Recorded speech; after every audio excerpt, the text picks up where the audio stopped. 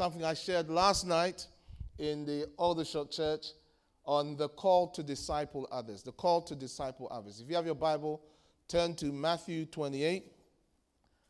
Matthew 28. You've ate into a lot of my time, Mecca, by the way. I just want to point that out. What's this? How long have I got? Only 2 hours? Seriously. Come on. All right. I really want to acknowledge Mecca and Nicholas for the great work of leadership that they're providing to you as a church. I think they deserve a hand. Come on, give them a hand. Wow, that's a very powerful hand you're giving them there. Goodness me, don't hold back, seriously. But anyway, I really think they're doing a great job. I'm so honored and privileged to work with them. And also Pastor Aisha, I don't know where she's gone. But the job that she has done in handing over to these two great men is just wonderful. They are a real testimony of what God is doing in Christian Life Fellowship, the next generation of leaders, and we're really privileged to work with them. All right, Matthew 28, verses 18 to 20. We're talking about the call to disciple others. And Jesus came and spoke to them, saying, "All authority has been given to me in heaven and on earth. Go therefore and make disciples of all the nations, baptizing them in the name of the Father and of the Son and of the Holy Spirit, teaching them to observe all things that I have commanded you. And lo, I am with you always, even to the end of the age. Amen." Father, thank you for your word. Thank you for your people. Will you please speak to us through your word? Let my tongue be like the pen of a ready writer. Write your words in our hearts today so that we'll be changed to become more like your Son, Jesus, our Lord. Amen. All right, so these verses we've read is referred to as the Great Commission. The Great Commission is really the mandate that our Lord Jesus gave to his church before he ascended into heaven. The final days of our Lord on earth were where he instructed his people or his church with what was most important and crucial to him. And in this Great Commission, he tells the church or commissions his church, that is us, the body of Christ, of our mandate, the reason why we are here. Now today, if you look at the church world generally, including our own churches, you will be forgiven to think that the reason why we are here as a church is to have our needs met and to make sure that our lives are much better. We come to church, and part of the narrative is that, we want to come to church so that God can minister to us. Now, that is okay, but that's not the reason why we're here. Or why even does this church here exist in Medway? I mean, there are many churches already, and why would we even bother go all the way to Edinburgh to start a church? After all, there are churches there are Christians there, so why should we do that? Well, beloved, I want to tell you the reason is because of these verses I've read, the Great Commission. In this Great Commission, our Lord highlights 5 key things that he uses to empower us to obey it.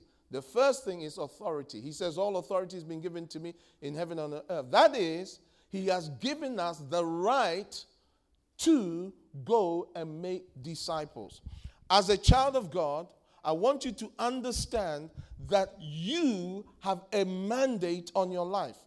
There is an assignment to your life if you are born again, and that assignment is to fulfill the reason why you are saved. Paul the Apostle said this, that he wants to lay hold of the reason why Jesus Christ laid hold of him. The Lord didn't just save us so that we go to heaven. In fact, heaven is not our final destination. It's our temporary destination. Our final destination as children of God is to be on this earth and is to reign with our Lord Jesus forever. But that's another subject. We were saved, and we have been saved and are still here because of this mandate. The mandate to make disciples of others. Now, the first thing is that he gives us authority. How God does it through his church is authority, then outreach, then baptism, then teaching, then presence. These are the 5 key areas I highlight, and I don't want to go into it, but let me just simply emphasize the point. All authority has been given to me in heaven and on earth. Go therefore. That means as people of God, we have the authority to go out and make disciples. Once I was with Pastor Martin, and a church leader, another denomination, asked me the question, what right do you have to plant churches? Well, the right I have to plant churches is that I am a disciple of Jesus, and I have a mandate on my life to make disciples. And the local church context is the most effective way of making disciples.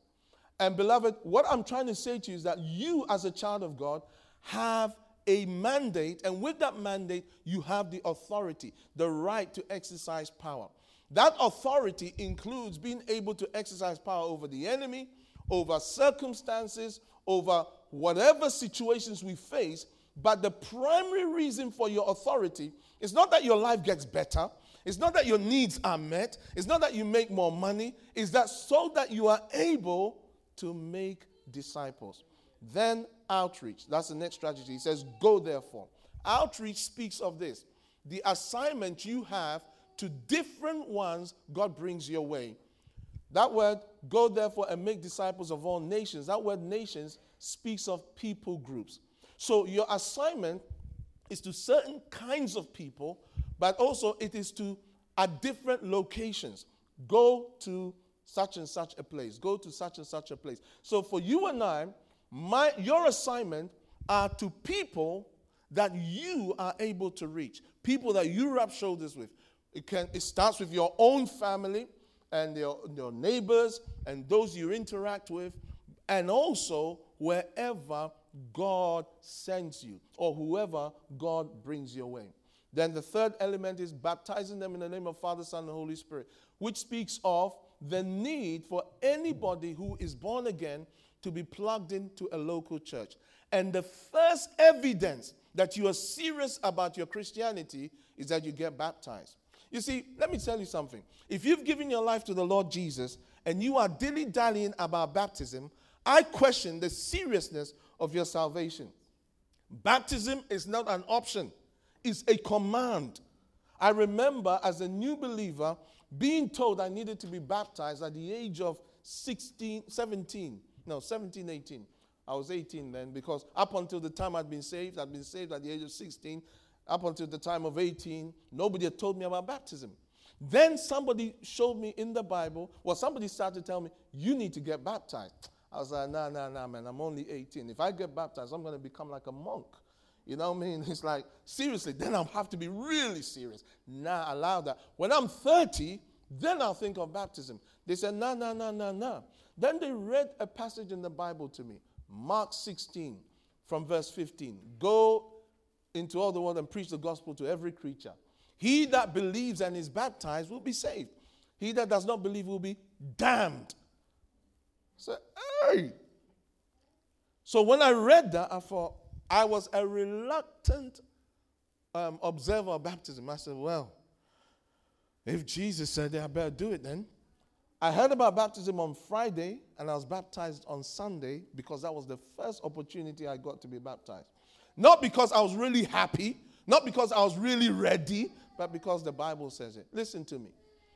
If you are serious about your faith, there are many things you will find in the Word of God that you will not like and that you will not want to do. This idea that we only do the things that God's Word tells us to do when we feel ready is a lie of the devil. I said it's a lie of who? The devil. Yeah. It's a lie. In the Word of God, there are many things you will see you will not like. Come on, if you are a single male, hot-blooded person, why wouldn't you want to enjoy a healthy sexual life without any commitment? Why on earth would you want to live a restricted life where you keep yourself until you are married to one person you've never had sex with? Why would you want to do such a thing? But that is the way. What's the problem? You're looking at me like I've said something. that is the way of the kingdom of God. It's not an easy way. It's a difficult way. It's a narrow way. It is a restricted way. And it's not a way that everybody will embrace. Today, the church wants to make it so easy that anything, you don't mention, this is not, hey, be careful, you don't want to offend this one. Look, fornication is a sin. Homosexuality is a sin. Lesbianism is a sin. Bestiality is a sin. Necrophilia is a sin. Go and check all those big words out and you find out what they all mean. They're just talking about different kinds of sex. They're all sins. Look at you. None of you even said amen. You were just like, is he going to say, I said it. Let me go through it again, just so that you remember what I said. Fornication is a sin. Homosexuality is a sin. Lesbianism is a sin. Bestiality is a sin. Necrophilia is a sin. So that we're clear. They're all sins.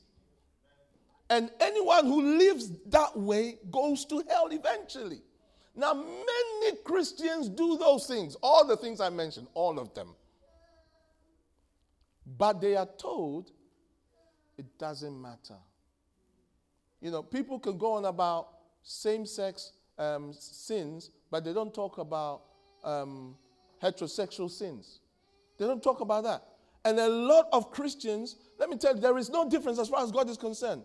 A lot of Christians are indulged in pornography, and they think because I'm not actually doing the thing, it's okay. Yeah, I've gone on a bunny trail today. I'm supposed to talk about how to disciple others. I'm on a bunny trail. But anyway, they're all bad. They will all send you to hell. I'm telling you, pornography will send you to hell if you carry on. You say, it's just the internet. Yeah, it will send you to the place of burning fire. Nice, good message, though. You've come to encourage the Medway Church. Hallelujah. Hi. So, baptism, that's the point. You have to be baptized. If you've given your life to Jesus, I don't even allow you the option of go and think about it. I ask you a simple question. Have you given your life to Jesus? Yes. All right. On this date, we'll be baptizing you. It's like bringing up children. You know, today there was this foolishness that came in the 60s that really said you mustn't tell children what to do. You have to do what? Negotiate with children. Try and negotiate with your 4-year-old why they shouldn't eat a sweet and see how far it gets you.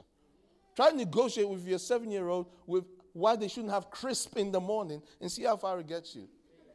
There are some things you don't negotiate. You declare you're not having it. End of story. And in the kingdom of God, it's the same. There are certain things, I don't care how old you are, how big you are, how intelligent you are, they are called sins. And there are certain things that are righteous. And there are certain things that are demanded of believers in Christ. But today, because we've got this nice pop Christianity, where we like to tell people what they want to hear, we don't tell them the truth. And so they remain in bondage. I pray that will not be your portion in Jesus' name. So anyway, baptism, it speaks of the need of you to be plugged into a local church. Every child of God needs to be part of a local church. Then the next area is teaching. He says, teach them to observe all that I've commanded you, which really is you as a child of God pouring out to people what you've received from the Lord.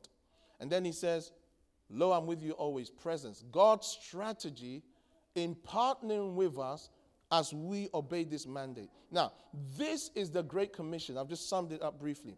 But now I want to talk to you very briefly on how you can disciple others. Question I want to ask you, as long as you've been a Christian, how many disciples do you have? How many disciples? How many of you, since you've been born again, know you have discipled people? You have discipled Jack, Jill, James, Johnny, Freddie, Philia, whatever her name is.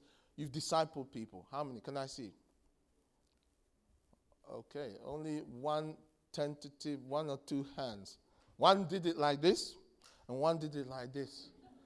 And another one did it like this. As if they're praying for someone. Okay, fair enough. Okay, let me ask you another question. How many of you have won someone to Christ before? How many? a bit more eagerness. Okay, how many of you would like to win someone to Christ? How many of you don't care? You just don't care. Okay, fine. Right. Well, let me ask you a question. As a child of God, what kind of fruit are you bearing?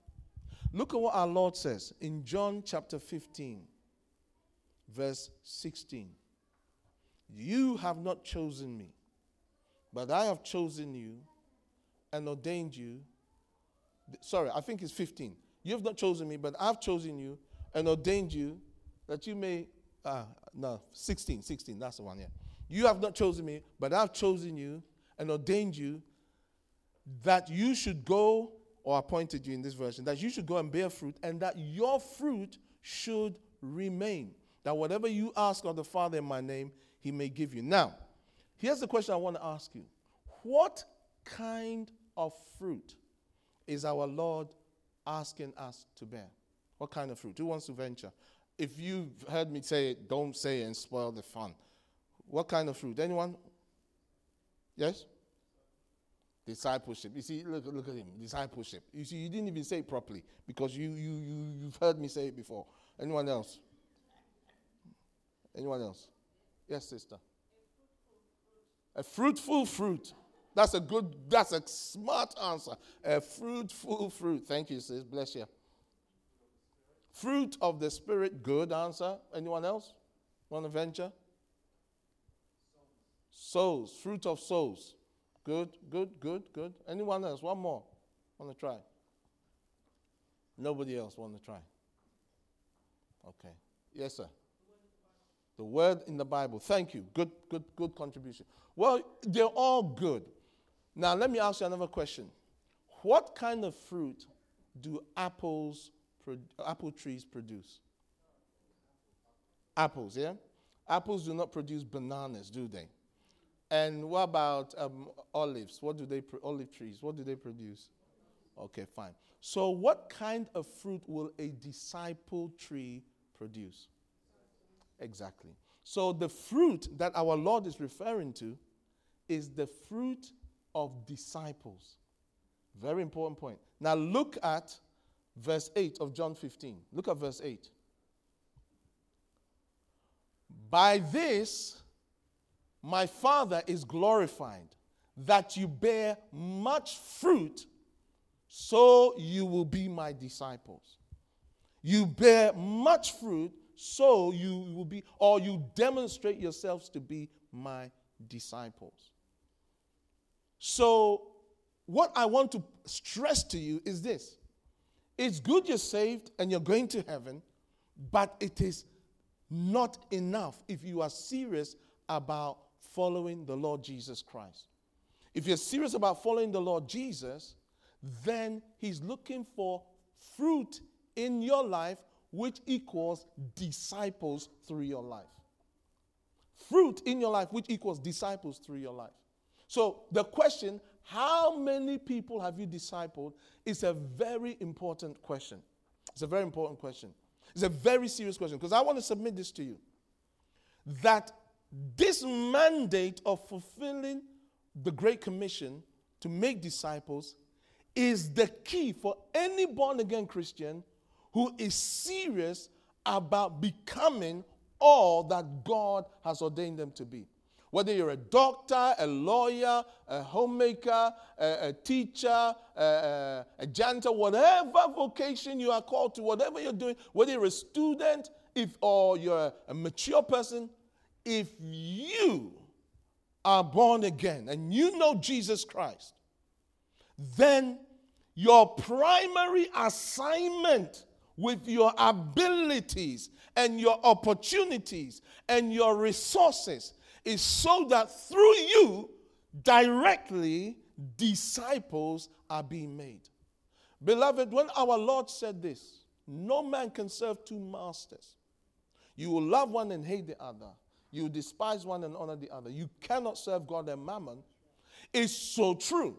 Because I have observed this in many of God's precious people.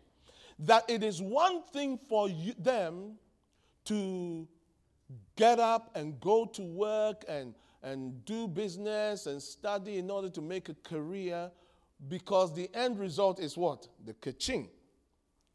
But when it comes to the same energy that they give to the mandate of God to make disciples, if they even gave a tenth of that kind of energy to it, our church will be different. Our churches will be different. Come on, you have to be honest with yourself. You have to be honest with yourself.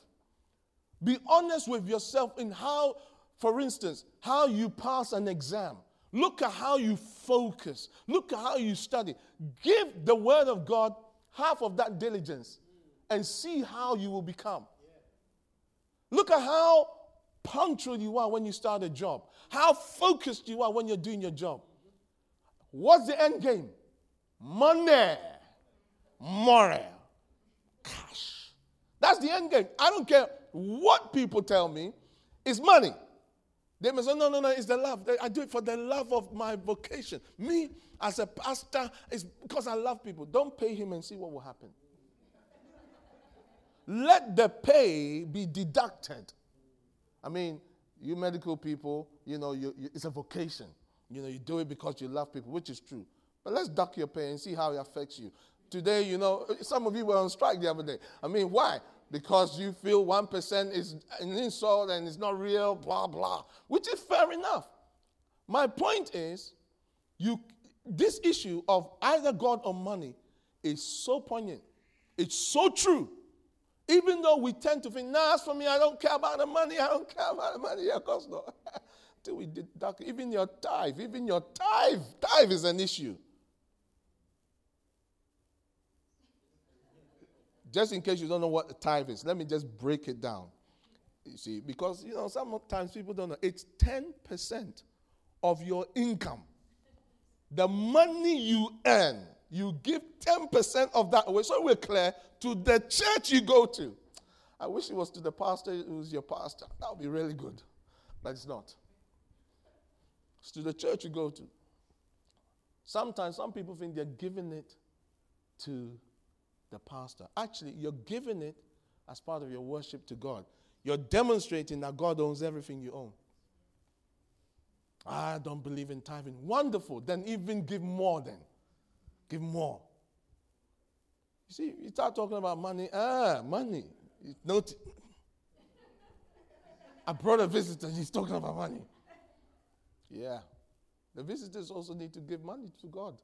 Everybody, thank you. Everybody needs to do it. So the point is I'm not holding back. I'm not holding back today. I'm not holding back.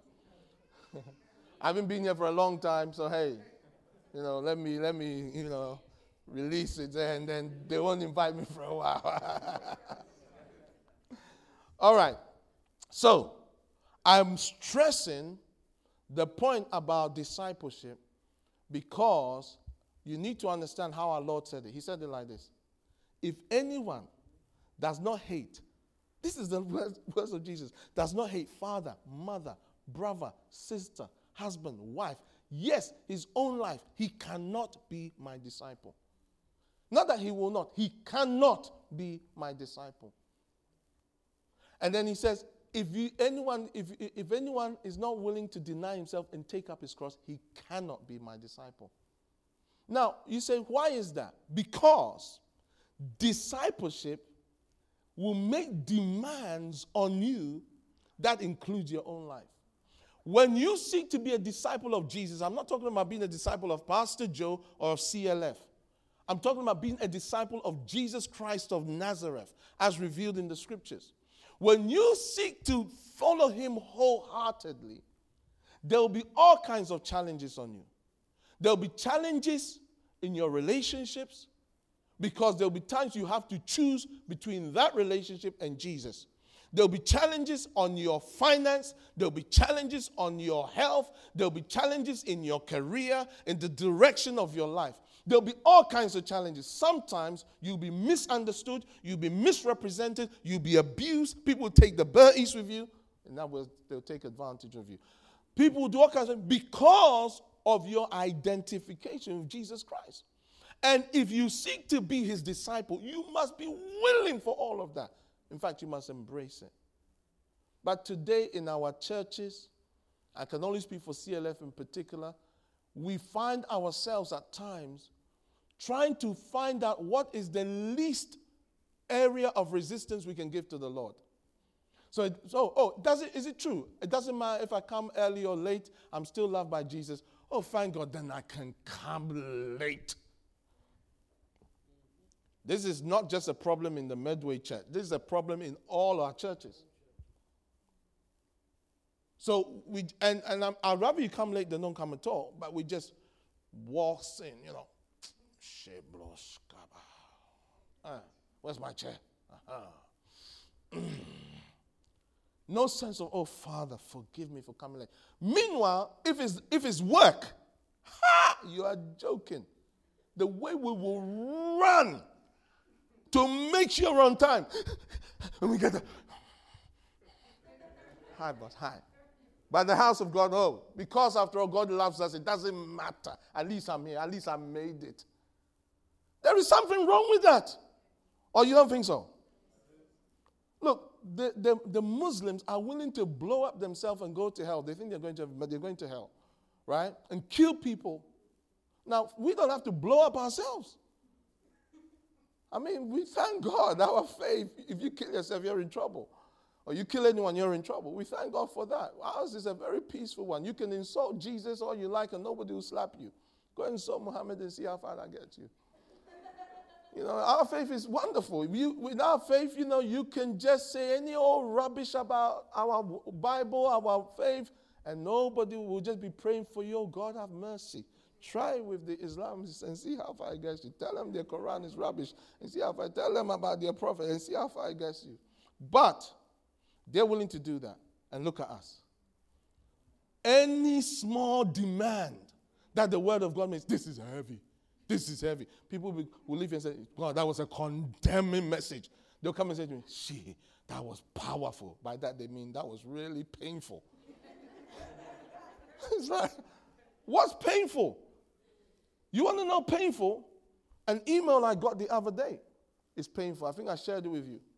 An email I got, awful email, where believers in northern Iraq, their children, the Islamists are going there, ISIS are going there, and what they're saying is, they're running all the children out, and they're saying to the children, deny Jesus and convert, or you die. They're leaving the adults, they're leaving the parents, they're going to the children. And in that particular village, not one child converted, and all of them were killed, beheaded. And when I saw this was when I was in India, I was weeping. I said, Lord, I don't even know how to pray for this situation because they were asking for prayer. I said, Lord, how do I pray? How do I pray? And the Spirit said to me, pray that their faith will not fail. Not pray that ISIS will go or that the thing will turn. He said, pray that their faith will not fail. And then I began to think of my children. How would they do if they had the gun on them? How am I bringing up my children so that if their faith was contested, they'll be willing to die for their faith? What kind of Christianity am I modeling for the church so that we'll be willing to die for our faith? We've become so monetary oriented. The prosperity message has become so twisted that instead of it being prosper for disciples, it's being prosper for your belly and for more money, prosper for a bigger house, prosper for a bigger car, prosper. It's just so nauseating. There is no difference between that and those in the world. There is no difference. Everybody wants to make more money, but what's the reason? What's the reason? It's rubbish. So that kind of thing, when you face a gun to your head, deny Christ or die. Who's Christ? What are you talking about? Deny Christ? I'm a Muslim man. What are you talking? Allah. That's what we do. What do you mean deny Christ? I don't know. What, that church? No, they're rubbish. What's a Christian? Who? No, never heard of them. Never. Me? No, I believe in them. Allah. Salam alaikum, salam. That's what we'll do. That's what we'll do. Or, if we happen to lose loved ones because of their faith for Christ, our faith for Christ, Christ will say, where was God when I needed him? That's Western Christianity. Where was God? If God loves me, if God is a God of love, why did he allow it? That's Western Christianity. Another one I read, I saw this preacher. He had 3 children, 2 boys and a girl. And his wife, he left them and went and preached. This is in Syria. Went and preached. When he came back, the Islamists had killed them and laid them out, said, because you went to preach. So he's weeping, and then the news reporter asked him, are you going to go and preach now? And his answer was, what else do I have? And all I could see was Aish and my children lying there, and I thought, how would I respond? Beloved, we are called to a different life. I haven't really gone into my message. We're called into a different life. And we're not called to this self-serving, self-seeking, consumer, money-oriented, materialistic mindset that we think validates our faith. Who is being saved as a result of our lives? Who is coming into the kingdom as a result of the way we live? How are people being healed and delivered and brought to a place of reality in God because we're walking the earth?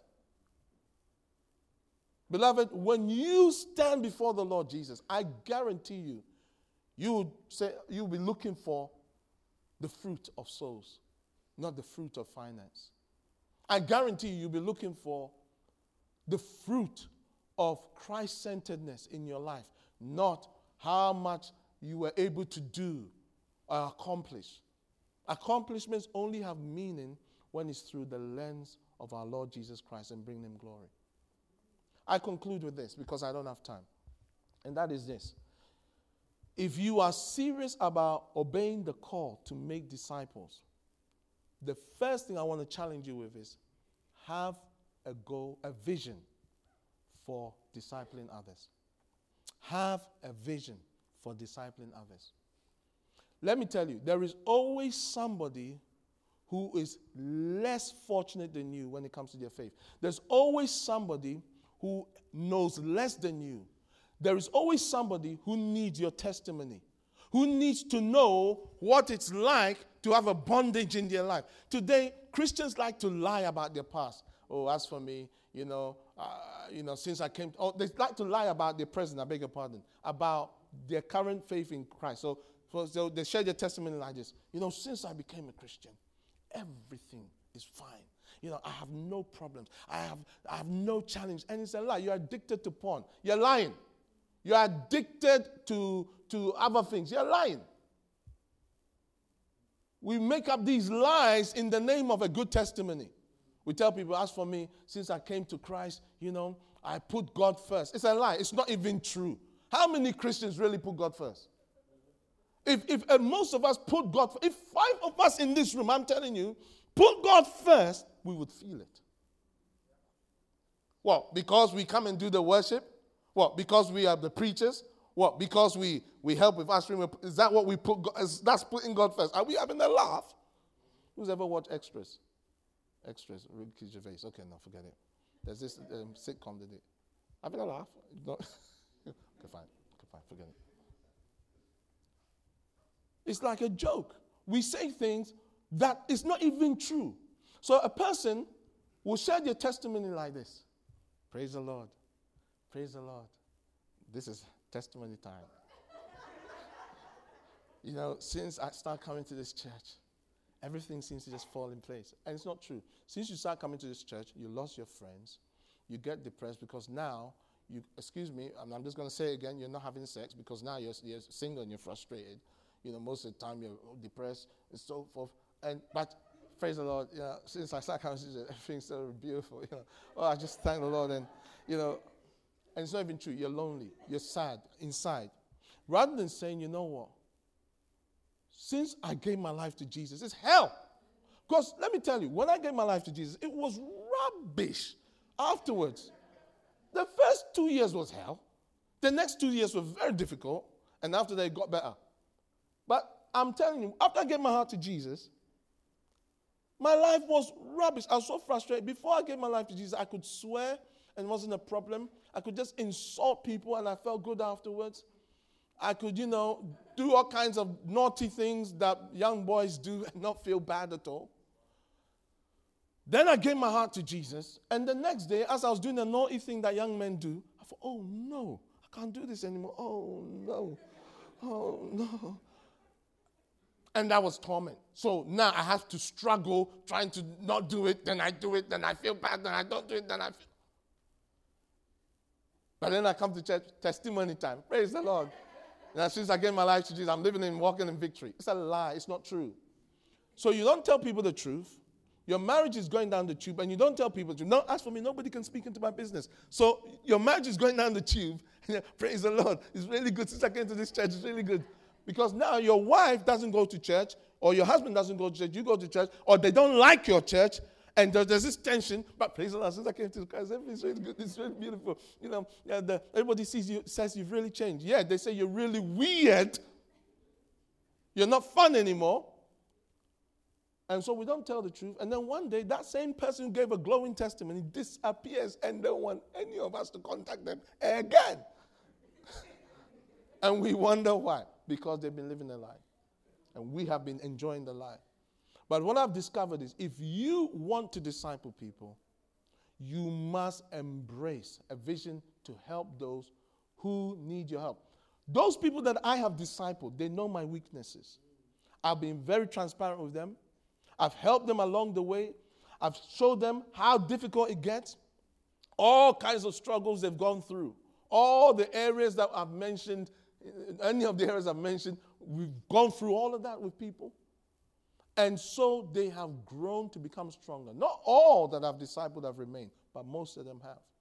And what I'm trying to say to you is, have a vision to disciple others. Because there was always somebody who was less fortunate than you are. There's always somebody who needs your input. And you may say, but they're not in this church. Of course they're not. You need to reach out to them. You need to pray that God will bring them your way. We have more to say about this. Well, the Lord bless you. Now let's pray. I want to pray, and I really want to challenge all of us today, with every head bowed and every eye closed. If you are here and you feel the challenge in your heart to commit to discipling others, and you are saying to God, you know what, Lord, I am willing. I don't even know how to do it, but I'm going to be praying that you give me a vision to disciple others. And I want to have that vision in my heart that captures me to disciple others. If that is you, I want you to stand where you are, because I want to pray with you before I hand back to Mecca. If you're saying that you want to embrace the vision to disciple others, I want you to stand where you are. As you stand, I want you to raise your two hands to the Lord. And I want you to voice to him what's in your heart, what you're saying. You're saying, Lord, I hear your word. You feel like God speaks to you. And you're saying, Lord, I hear what you're saying, and I'm saying yes to what you're saying. I want to commit my life to discipling others. I want to help people come to a saving knowledge of Jesus and help them grow and become strong in their faith. If that is you, stand where you are. Father, as these ones are standing right now, I ask for a fresh touch of your Spirit upon them. I ask for a new revelation of your call on their life. I ask that the eyes of their heart will be open, that they will understand and they will know why you called them and what you're calling them to do. I pray for strength. I pray for grace. I pray for a fresh touch upon them in the name of Jesus Christ. May your life never be the same. May you be transformed by zeal and fire and a hunger and a passion and a love for Jesus Christ.